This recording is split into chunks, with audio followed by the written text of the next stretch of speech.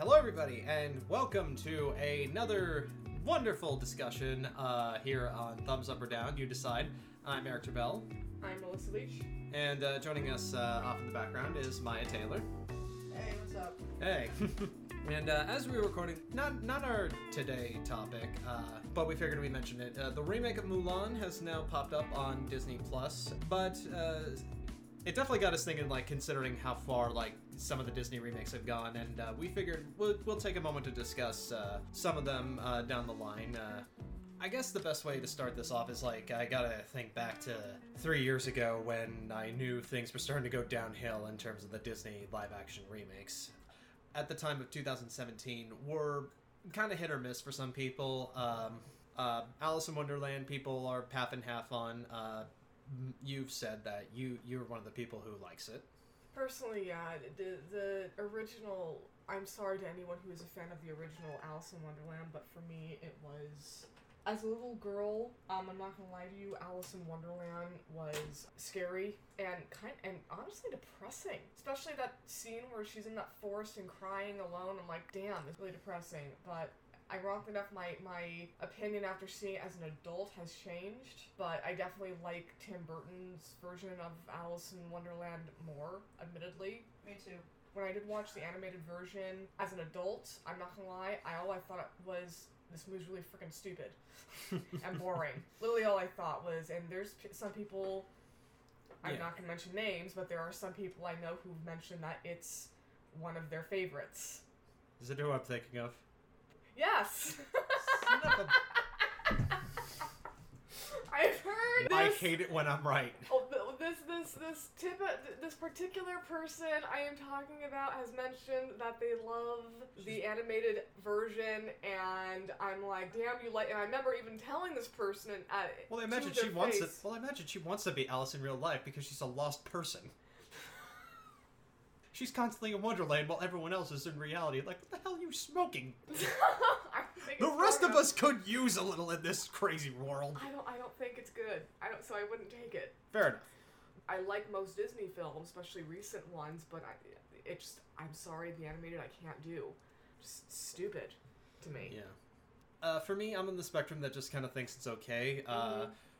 But it wasn't, like, what completely, like, won me over or dissatisfied me in terms of, like, these remakes. Since then, the other remakes we got were Maleficent. Technically, I count that as a remake of Sleeping Beauty. Well, I'll have a further discussion on that. Technically, you are correct on that. I have got a bone to pick with that movie. The animated version of Sleeping Beauty was actually one of, it is in my still eyes, gorgeous. Oh yeah, I mean, in my eyes, it's actually one of the better ones. The next three that we got were the ones that I'll actually admit, these were the ones that won me over. After that, it was Cinderella, Jungle Book, and Pete's Dragon. Don't know if they'll be happy or not to hear this, but I've never seen any of those. I've seen animated version of Cinderella, obviously. I've just never seen the live action. For me, Cinderella worked because, like, considering it's a fairy tale that's had, like, so many different other adaptations, and considering we just also had Into the Woods that previous winter, I kind of felt like any interpretation of Cinderella is, like, take it or leave it. Okay. Jungle Book, I was really impressed with. I mean, I adored the animated version, but it's like when I saw Jon Favreau's remake, I was really impressed with, like, how well he did the animation for it. It was impressive with Lion King, but that's again another can of worms. Then we get to Pete's Dragon, which at the time was my personal favorite because, like, with you and Alice in Wonderland, I was not a fan of the original Pete's Dragon, and I thought the remake actually did a lot of things that improved upon it. Which then leads us to Beauty and the Beast. That is a tougher uphill battle to conquer. And I say that because, not just because Beauty and the Beast is a fantastic film and one of my personal favorites. Me too. Actually, I think that's on all of us because I grew up on that film, and it took me like until like I was in middle school to like really appreciate it. Like, I had the VHS tape, but it's like it wasn't until like much older that I was like, okay, now I get why people love this movie. I think also, aside from being captured by a beast, I resonated with the character and her feeling out of place and constantly having her head in the books. That was me growing up. And I know that was my mom, too, so... Belle was one character, aside from, in a way, Cinderella, that I really resonated with, because I resonated with the fact that she feels out of place, the fact that people call her strange all the time, and the fact that she would rather have her head in a book than be like everyone else. Even as I'm watching it today, because, like, I have to also admit, like, I not only saw this, like, as a kid at home, but it's like, I was also one of the few people who actually got to see this in theaters when it was re-released in 3D. You're talking, the animated version. Wow, okay. Yeah, this was back in 2012. Still getting a chance to, like, see it in theaters on the big screen. If that, at any time that happens, like, definitely take that chance, people. The music was heavily acclaimed at the time. It was like, it was one of the last films to have Howard Ashman's involvement in it, who wrote wrote some of the songs to it, along with Alan Menken. Okay. It was directed by Gary Truesdale and Kirk Wise, who later on did Hunchback of Notre Dame, another fantastic film. And it was the... I need to rewatch that film, actually, because that was another one that I loved, but I definitely need to rewatch it again as an adult, just to kind of... Because, not to interrupt you, but one thing I'm really enjoying is actually rewatching a lot of the animated movies that I saw as a kid as an adult, especially now after having gone through film school. It's having me gain a better appreciation for it with everything. So there's definitely certain Disney films that I really need to rewatch just to kind of get a new, different perspective on it. Well, I think that's with animated films in general. The fact that this was nominated for Best Picture at the time, competing with something like Silence of the Lambs, that tells... There was a lot of heavy competition that film was going up against. Story-wise, character-wise, performance, like, objectively a great film. I agree. Yeah, so when you're talking about the idea of, like, remaking this, it's like you gotta... Like, you not only have to have some people that are talented, but it's like you also gotta have people who, like, really understand what the source material brings about. And I don't know, it's like, what was your take when you first heard they were remaking this? Well, one thing I do have to mention is that I don't know if a lot of people know this or not, but there is technically an earlier Beauty and the Beast black and white film that I do have to mention, because technically the Disney version is not the earliest Beauty and the Beast film. If there is a black and white version. It's a very beautiful French film. La Belle et la Bête. I was about to say thank you, because I was about to butcher that, and I was literally about to apologize. I feel ashamed for butchering that, considering I saw this film the same time I was taking a French class. I feel more ashamed that I gotta butcher that title. So I saw the original black and white version when I was actually going to school at CSN, because the library there had the original black and white version available, and I probably watched that version at least, I want to say a good 3 or 4 times, and I'm not gonna lie to you, that was probably the only good black and white film that CSN was offering at the time. Yes, I'm sorry, people. Okay, don't hate me if you love black and white films. It's just they're. I'm good. Not all of them are my cup of tea. All right. I don't know. For me, the acting, I guess when I've grown up with really, really good actors like Robin Williams and Hank Azaria. Well, I don't think that's like that. I don't think that's more of a matter of like not liking black and white films. I think that's just a matter of like hating early films. Possibly, because a lot of the acting, it's just, I'm like, God, I really can't stand the acting in this film. But yeah, so after watching the black and white film, I started getting a little bit more of a better appreciation for the animated, and so like I said, this was before they came out with the live action. My opinion with, and I don't know if this should be the case or not, but my opinion with the live action Beauty and the Beast was kind of tied into, I don't know if you've heard of the show or not. The show that was on, it's now called Freeform, but ABC Family. It was Once Upon a Time. Yeah. I don't like the way that they did the Beauty and the Beast storyline. On the show? Yes. I hated that they made Rumple the Beast. Mm-hmm. And mind you, I'm a fan of Robert Carlyle. I'm a massive fan of this, but I hated the fact that they made his character the Beast. And I'm still kind of got black and white feelings towards the actress that they made Belle. So it's like mostly just like the performance from the actors, or kind of, yeah. I'm gonna hate saying this because I love Robert Carlyle. His character of Rumpel really got on my nerves at times because I'm sorry, there's some things that are just done too much, and I also think it was partly because the friend that we had at the time was constantly taking on his role, and I'm like, dude, you're not Robert Carlyle, stop fucking mocking him. You know, he was ruining his goddamn character on the show, and he was doing it all. I'm like, dude, and that partly was what was getting on my nerves with the character of Rumble, because he was constantly imitating him, and it was annoying as fuck. I'm not gonna lie. I did like Once Upon a Time. It's just I didn't like the way that they included the storyline of Beauty and the Beast into their show. For me, I can accept that as like doing something different from the animated version, because I don't know, like when I heard they were doing a remake of Beauty and the Beast, it's like, you know, it's like it was a matter of like, okay, how much is actually going to be different, and like what are you going to do that's new that you can bring to it?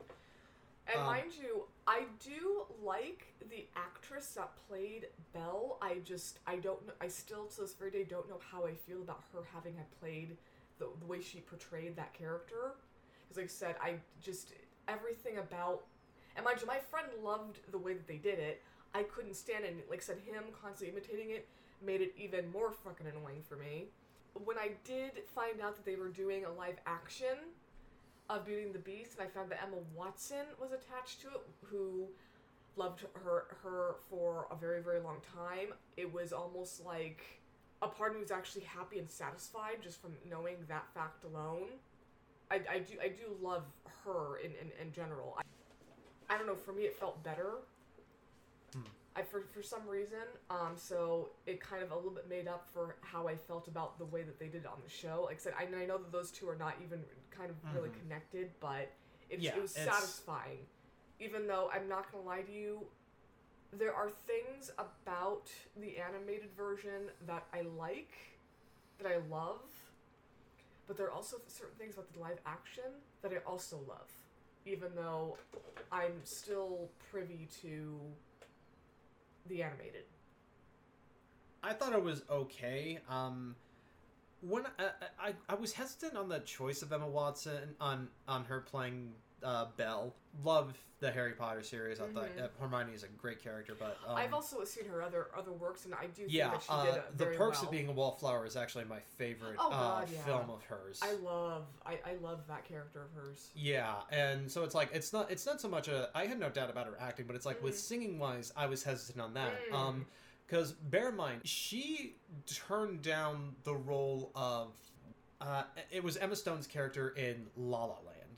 Oh! I forget her name, but that was Damien Chazelle originally was going to go with her and Miles Teller. What ended up happening was Emma Watson ended up choosing Beauty and the Beast instead, and Miles Teller got caught up working on War Dogs, so it's like he kind of had to kind of side out and let Damien Chazelle go with another pair. But what got me worried was the fact that as I was going to go see this with a friend of mine, and also in sort of context, the first time I saw this movie was like nearly a year after my first breakup. So, and I was with my friend who introduced us. He told me before we went to go see it, and it was one of those moments where it's like I had to stop my tracks and stop him and say, wait, what? And it was when he revealed to me that Emma Watson was auto-tuned. Oh, she was auto-tuned? Yes, and the minute I heard that, this was before I first saw the movie, that got really distracting because all I could hear was a computer messing with her audio. And I will admit, there are some things about the remake that I actually do think are good. Although I do have to admit, one of the things that did get me scared was the fact it was directed by Bill Condon, which, while Dreamgirls and Monsters and Men is like, at least I think that's what the film he directed, but what was it called? Gods and Monsters, sorry. Gods and Monsters, that was it. The one film I knew him for was the last two Twilight films. Breaking Dawn Part 1 and 2. Yeah, so it's like a lot of people were like, oh, why are you so worried about it? It's like, it's from the director of the last Twilight movie. It's like, do you not remember that guy's... The production value was actually pretty good. it captured the look of it as best it could in live action. I definitely liked the feel of it. Because I wasn't honestly sure if they were going to be able to completely capture the entire feel of the animated with the live action, because I didn't actually realize until I recently saw that I was like, wow, this movie is really aesthetically beautiful. Mm-hmm. I wasn't sure if they were going to be able to capture that beauty with the live action quite like they did with the animated. The clock literally looks like he was eaten and regurgitated by the frickin' beast. Are you kidding me? He looks like he's covered in dookie. Well, he looks like he's covered in shit. I'm not even gonna lie to you. The color of... I think Lumiere looked a little bit more like that. He looked like, oh my god, is the metal melting? Oh, no. They both looked like it. It's just, they literally... I'm like... Did you people really think that they didn't look like they were completely rusted? Or I'm like, god damn, they both really look like they were chewed and spit out the other end by the beast because he lost his temper and decided to teach him a lesson. Yeah, and that does get to where I think some of the production value does kind of drag a little bit, is that some of the overuse of CGI and green screen did get a little distracting. Like even with the the teapots and stuff like that. Oh god, like I'm not gonna lie. Like I like Emma Thompson's performance as Mrs. Potts. Oh, yeah. Her design is creepy.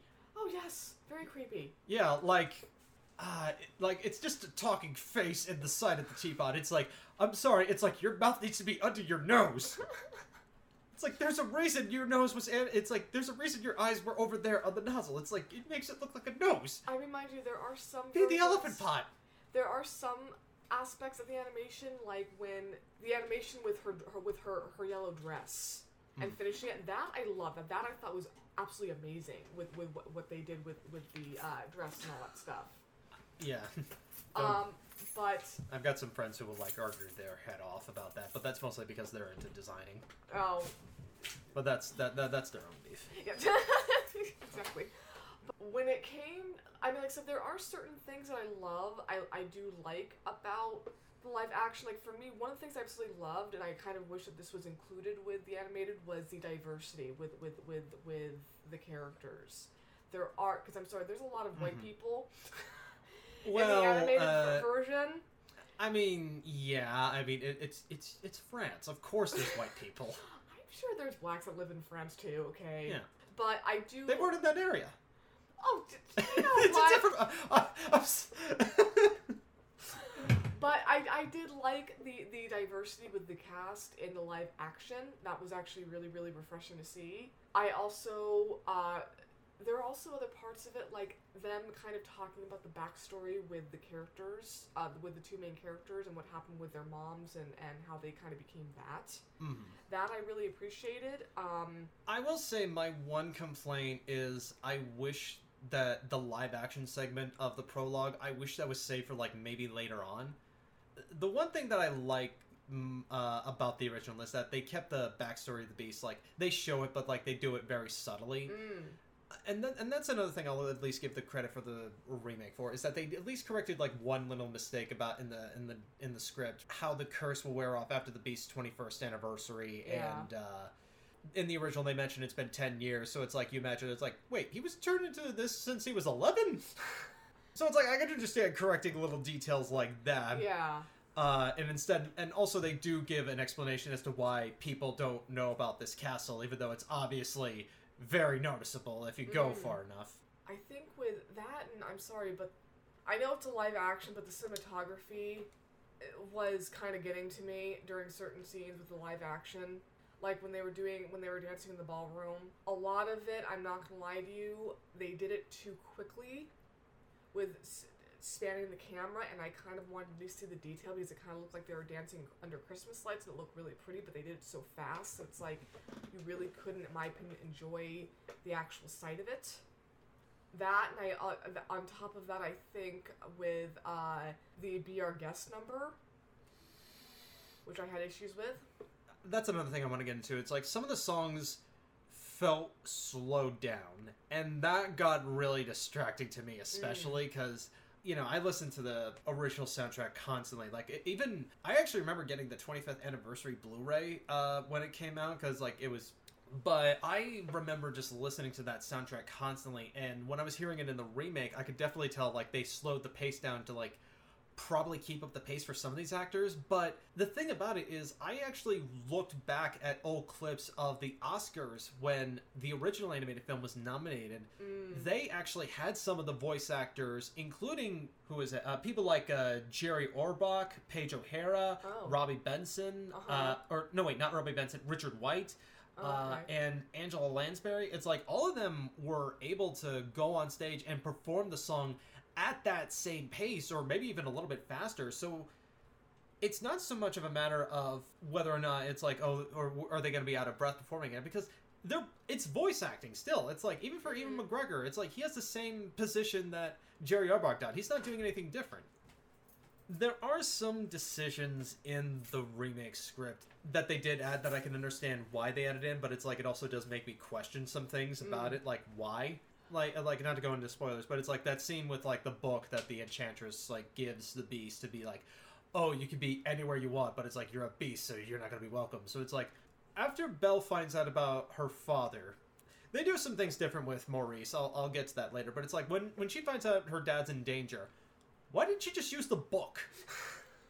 It's like, seriously, it's a matter of, like, I understand you're wanting to correct some things from the original that some people have kind of made fun of, including Belle's Stockholm Syndrome, but it's like, that one little detail you added in, it's like, you're talking about correcting plot holes, but you're making more at the same time. Yeah.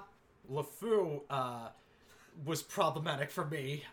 And no, it is not having to do with the fact that they made his character gay, because after watching that movie, it doesn't even tell you whether or not he is or not. It's like, it's done as a sight gag. And I'm like, even Josh Gad admits in the script, it's like, nobody told me that. And it's like, I'm pretty sure Bill Condon would have told me about that if that was the case. Otherwise, I would have played it way differently. Oh, so he wasn't even told that this character was gay? He found it, that was Disney confirming it after they had already finished filming. Oh, Jesus Christ. Yeah, and so, like, him being gay is not the problem. My problem is, why did they make him smart and still be called LeFou? It's like, LeFou is French for the idiot. It's like, I'm less concerned about why he's still with Gaston. It's like, I'm more confused about, like, who named their poor son an idiot? Didn't even actually, oh, Lord.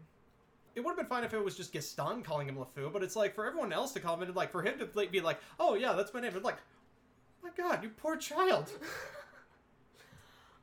When it came, because you were actually reminding me of the last thing I wanted to mention up was, when it came to Gaston, I understand why he's made to be this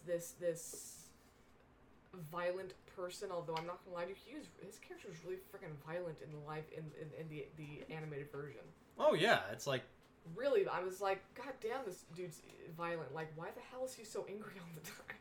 Well, it's back in the 1800s. Narcissism was worse than it was back then, and I could understand it. But when it came to the live action, like my mom mentioned, how freaking stupid he is. It's literally over the top. I mean, that whole dynamic. I'm like you mentioned, LeFou was a smartass, which I appreciated, but he was smarter than Gaston, and yet he's called LeFou, and yet you're making. I'm like, what was that for? Irony? Maybe post-traumatic stress disorder kind of made him dumber. I mean, like, I know that's mean to say, but it could be possible. Post-traumatic stress disorder. Because they mentioned he was a soldier of war. I was just like, because actually I honestly forgot about that part until you said just now. Because I don't think that they ever said that in the animated version that his character was. No, he's just a standard narcissistic hunter jerk who's just like popular. So yeah, I kind of just his conceitedness. I'm just like, there's certain things about his character in both films, and I'm like. Yeah. Like I said, I'm not really appreciative of the fact that his character is so freaking. Because it was watching it as an adult. I'm like realizing I was like, why is this character so goddamn violent toward this dude? He's like the only one who's actually helping him out here and sticking with him. But then in the live action, I'm like, I don't think I like his character any better. can this character ever actually be likable, or anything? Because I'm just like, goddamn, like they do some things in the animated that is way over the top, and then they do other things, and I'm like, it's way over. I'm like, really, Disney, really? Well, I remember someone actually pointing out Gaston, while he is the bad guy that attacks the Beast, he's technically not the main villain. It's actually the town that's the villain, because they always are questioning how Belle is so strange and not like the rest of them, including all the other women who are fawning over Gaston. Yeah. Whereas so it's like you kind of get the idea that the town's already kind of like a little uneasy about Belle. And when you have that scene where LeFou is kind of goading or singing out loud about how great Gaston is, and then everybody else joins in, that's more of the town being like, yeah, we all obviously like Gaston, and they admit it. Mm-hmm. Whereas in the remake, you see LeFou paying people off to make people like Gaston. It does kind of take away the importance of like how... The villain in both films is the town, basically. Subtly, but with this one, they try to because everybody's on that side of Maurice at one point, and then it's like all of a sudden it's like, this old man who we thought was murdered, it's like, let's send him off to the crazy house. It's like, okay, that was a weird shift. That, and I know this is going to sound like a stupid mark to make, but one of the things that keeps bothering me with both films, and it's, you're probably going to laugh because it's honestly so small and it's stupid, but it keeps bothering me. In the scene of Be Our Guest, she goes in because she's freaking hungry. Do they ever let her eat in either freaking scene? Goddamn. I'm just like, do you realize that she keeps saying she's hungry, and yet in the animated she doesn't actually get a chance to eat any of the food that's being presented to her? Oh, we thought you meant hungry for entertainment. And then in the live action, I'm like, it's the same thing. I'm like, I think they're letting her take, one bite of the freaking gray shit?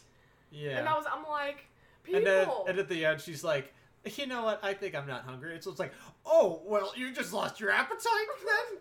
Just like, God, it's like, how much? I'm like, it's a stupid thing to bring up, and I'm like, can you let the woman eat? I mean, at least let her drink something. I mean, I get that it's like a movie and it's supposed to be a thing of like an entertaining thing after everything to lighten up the mood within the film, given that she's obviously just lost her freedom and all that stuff and her father. But I'm like, people, let the girl eat. Like I said, it's a stupid comment, but it's bothered me with each film. I'm just like, do they let her eat? I'm like, no, they don't. I'm like, damn it, people. How did you feel about Dan Stevens as the Beast?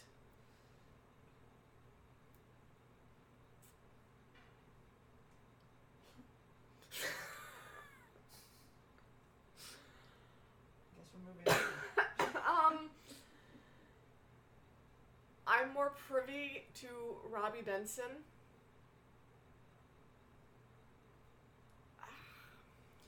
I'll say this. For me, I actually thought Dan Stevens was actually the best actor in the movie. I like that, and also I got to give credit for Emma Watson not breaking out into laughter every time she saw him in his motion capture suit. Like, the behind-the-scenes footage is very funny. Really? Yeah, because you just see him in, this, because I've seen Colossal that same year, so it's like, I just know Dan Stevens is, a very thin guy. So it's like, seeing him in, that buff motion capture suit, it looks so funny, because it looks like he's wearing a balloon. When comparing him to the other people in the live action, yes, I do agree. I think he was by far the best. Mm-hmm. Sorry, Emma Watson. I still love you, but... Get better singing. Her acting was definitely better than her singing, I'm not gonna lie. Yeah. But, don't sing through a computer. That's unhealthy. When it compared to the original with Robbie Benson, I'm sorry. That's actually what I thought you meant was how I see him compared to Robbie Benson. I'm sorry. Robbie Benson wins. I'm sorry, he does. Not gonna lie on that. But when it comes to the other actors in... Because I will admit, I do... there's a lot of actors in the live action that I do absolutely love. Stephen Tucci. I thought Ewan McGregor and Ian McKellen did good as Lumiere and Cogsworth. Oh yeah, definitely. I also love... They're no Jerry Orbach or David Ogen Steers, still, they're good. And I also do love Emma Thompson. I really, really love her. But when it comes to him or Robbie Benson, I'm sorry, I hand it to Robbie Benson with The Beast. And I say this as somebody who did enjoy, because the song Evermore, it's like I thought he really did good with that. My problem though is that I just didn't. It kind of took away from some of the pacing of the story, so I wished it was in a different film so I could appreciate it more. Mm.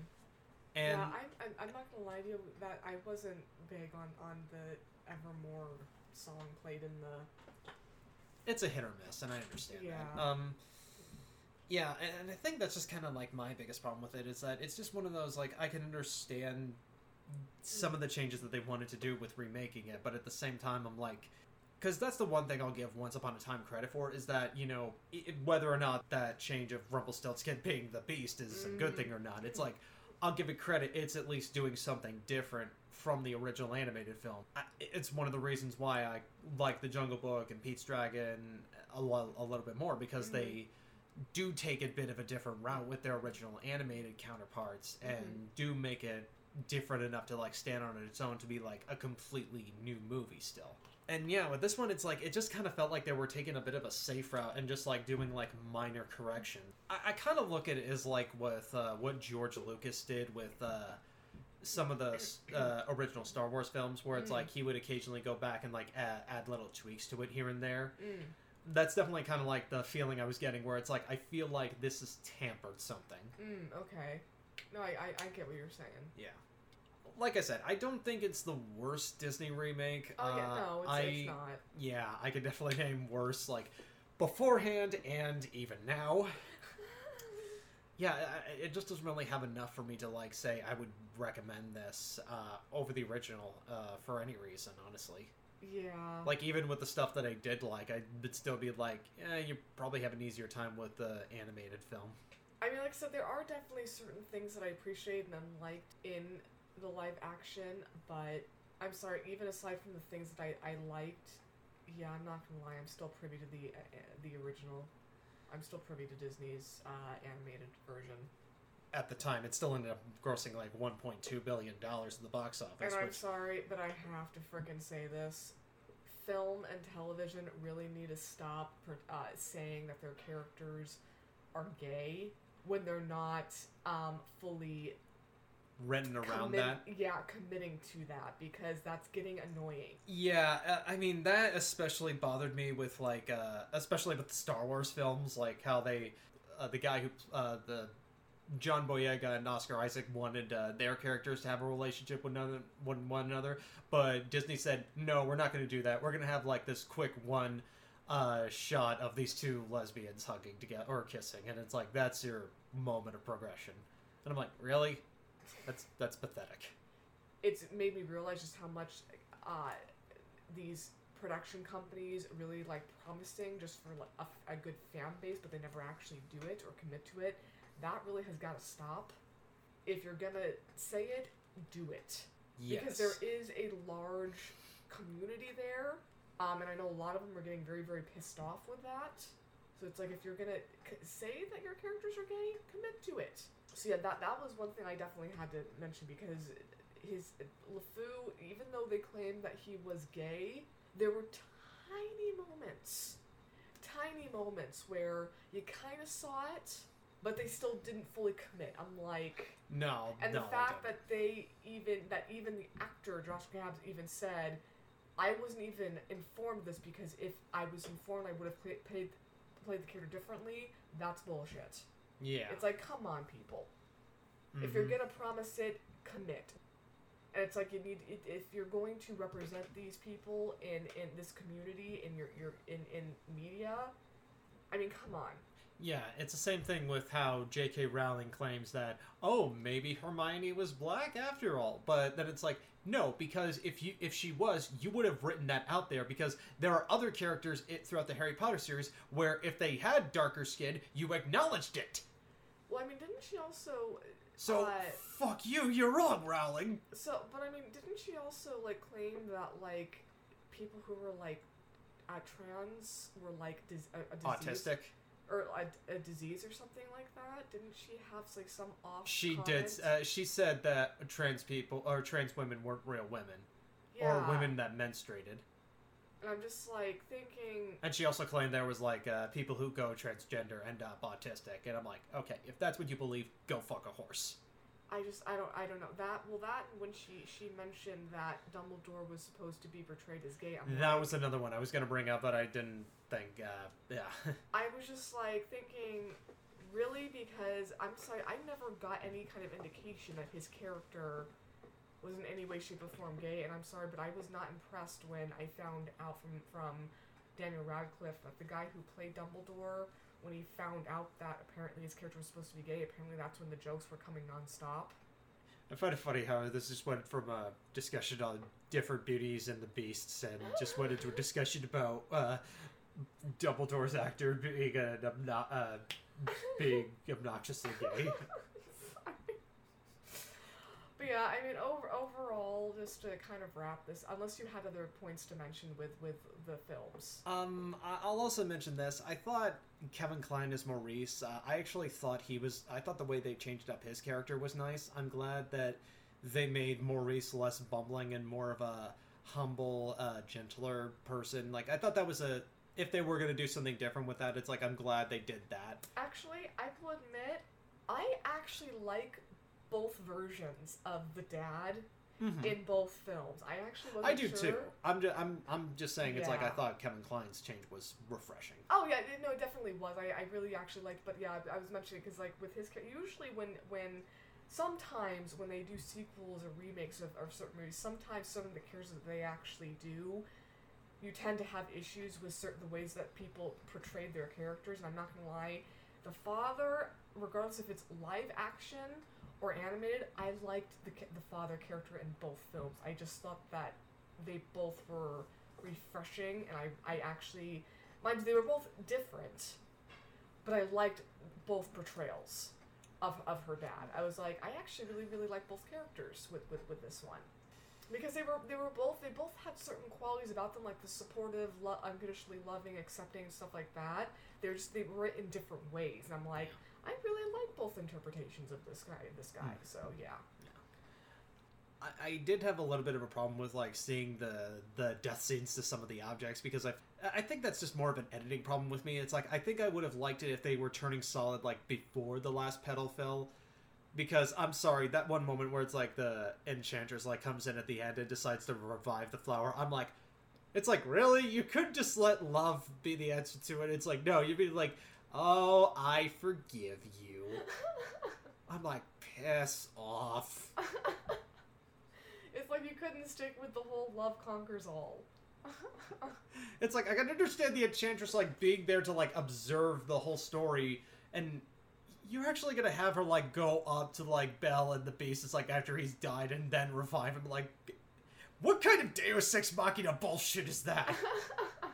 But I mean, yeah, other than everything we've mentioned, I will admit, aside from the things I did like with the live action, I'm still privy to the animated, so.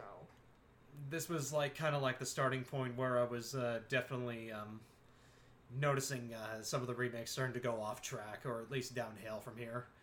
And it does, like, because another thing I noticed is that it was when I was starting to realize that some of these remakes were being made to, like, not pay the old writers of the previous films. Which, you know, considering companies doing that, it's like, that's another reason why I have disdain for remakes, because it's like, okay, you better include the original writer, otherwise fuck you. Other than that, it's depending on how you feel about it, take it for what it's worth. If you like it, more power to you, but as for me, I'm still going to prefer the animated version. Yeah. I'm still privy to that one too. There's just some, it's like, it's kind of surprising that the cartoon movie ended up having more emotion than the live action one. Yeah! Which we'll get to with Lion King eventually. I don't know if I'm looking forward to seeing the live action of Lion King after he gets. All I saw was literally the clip of it in theaters, and I was like, yeah, I'm done. And I just saw a small clip. Well, let me tell you where I gave up. I gave up after listening to Circle of Life. Alright, okay. Yeah. I gave up pretty fast from that early on. Okay. But that's been our discussion on Beauty and the Beast. Both versions are on Disney Plus, so watch it and decide for yourself. And until next time, I'm Merrick Chappelle. I'm Melissa Leach. And we'll see you all next time. Take care.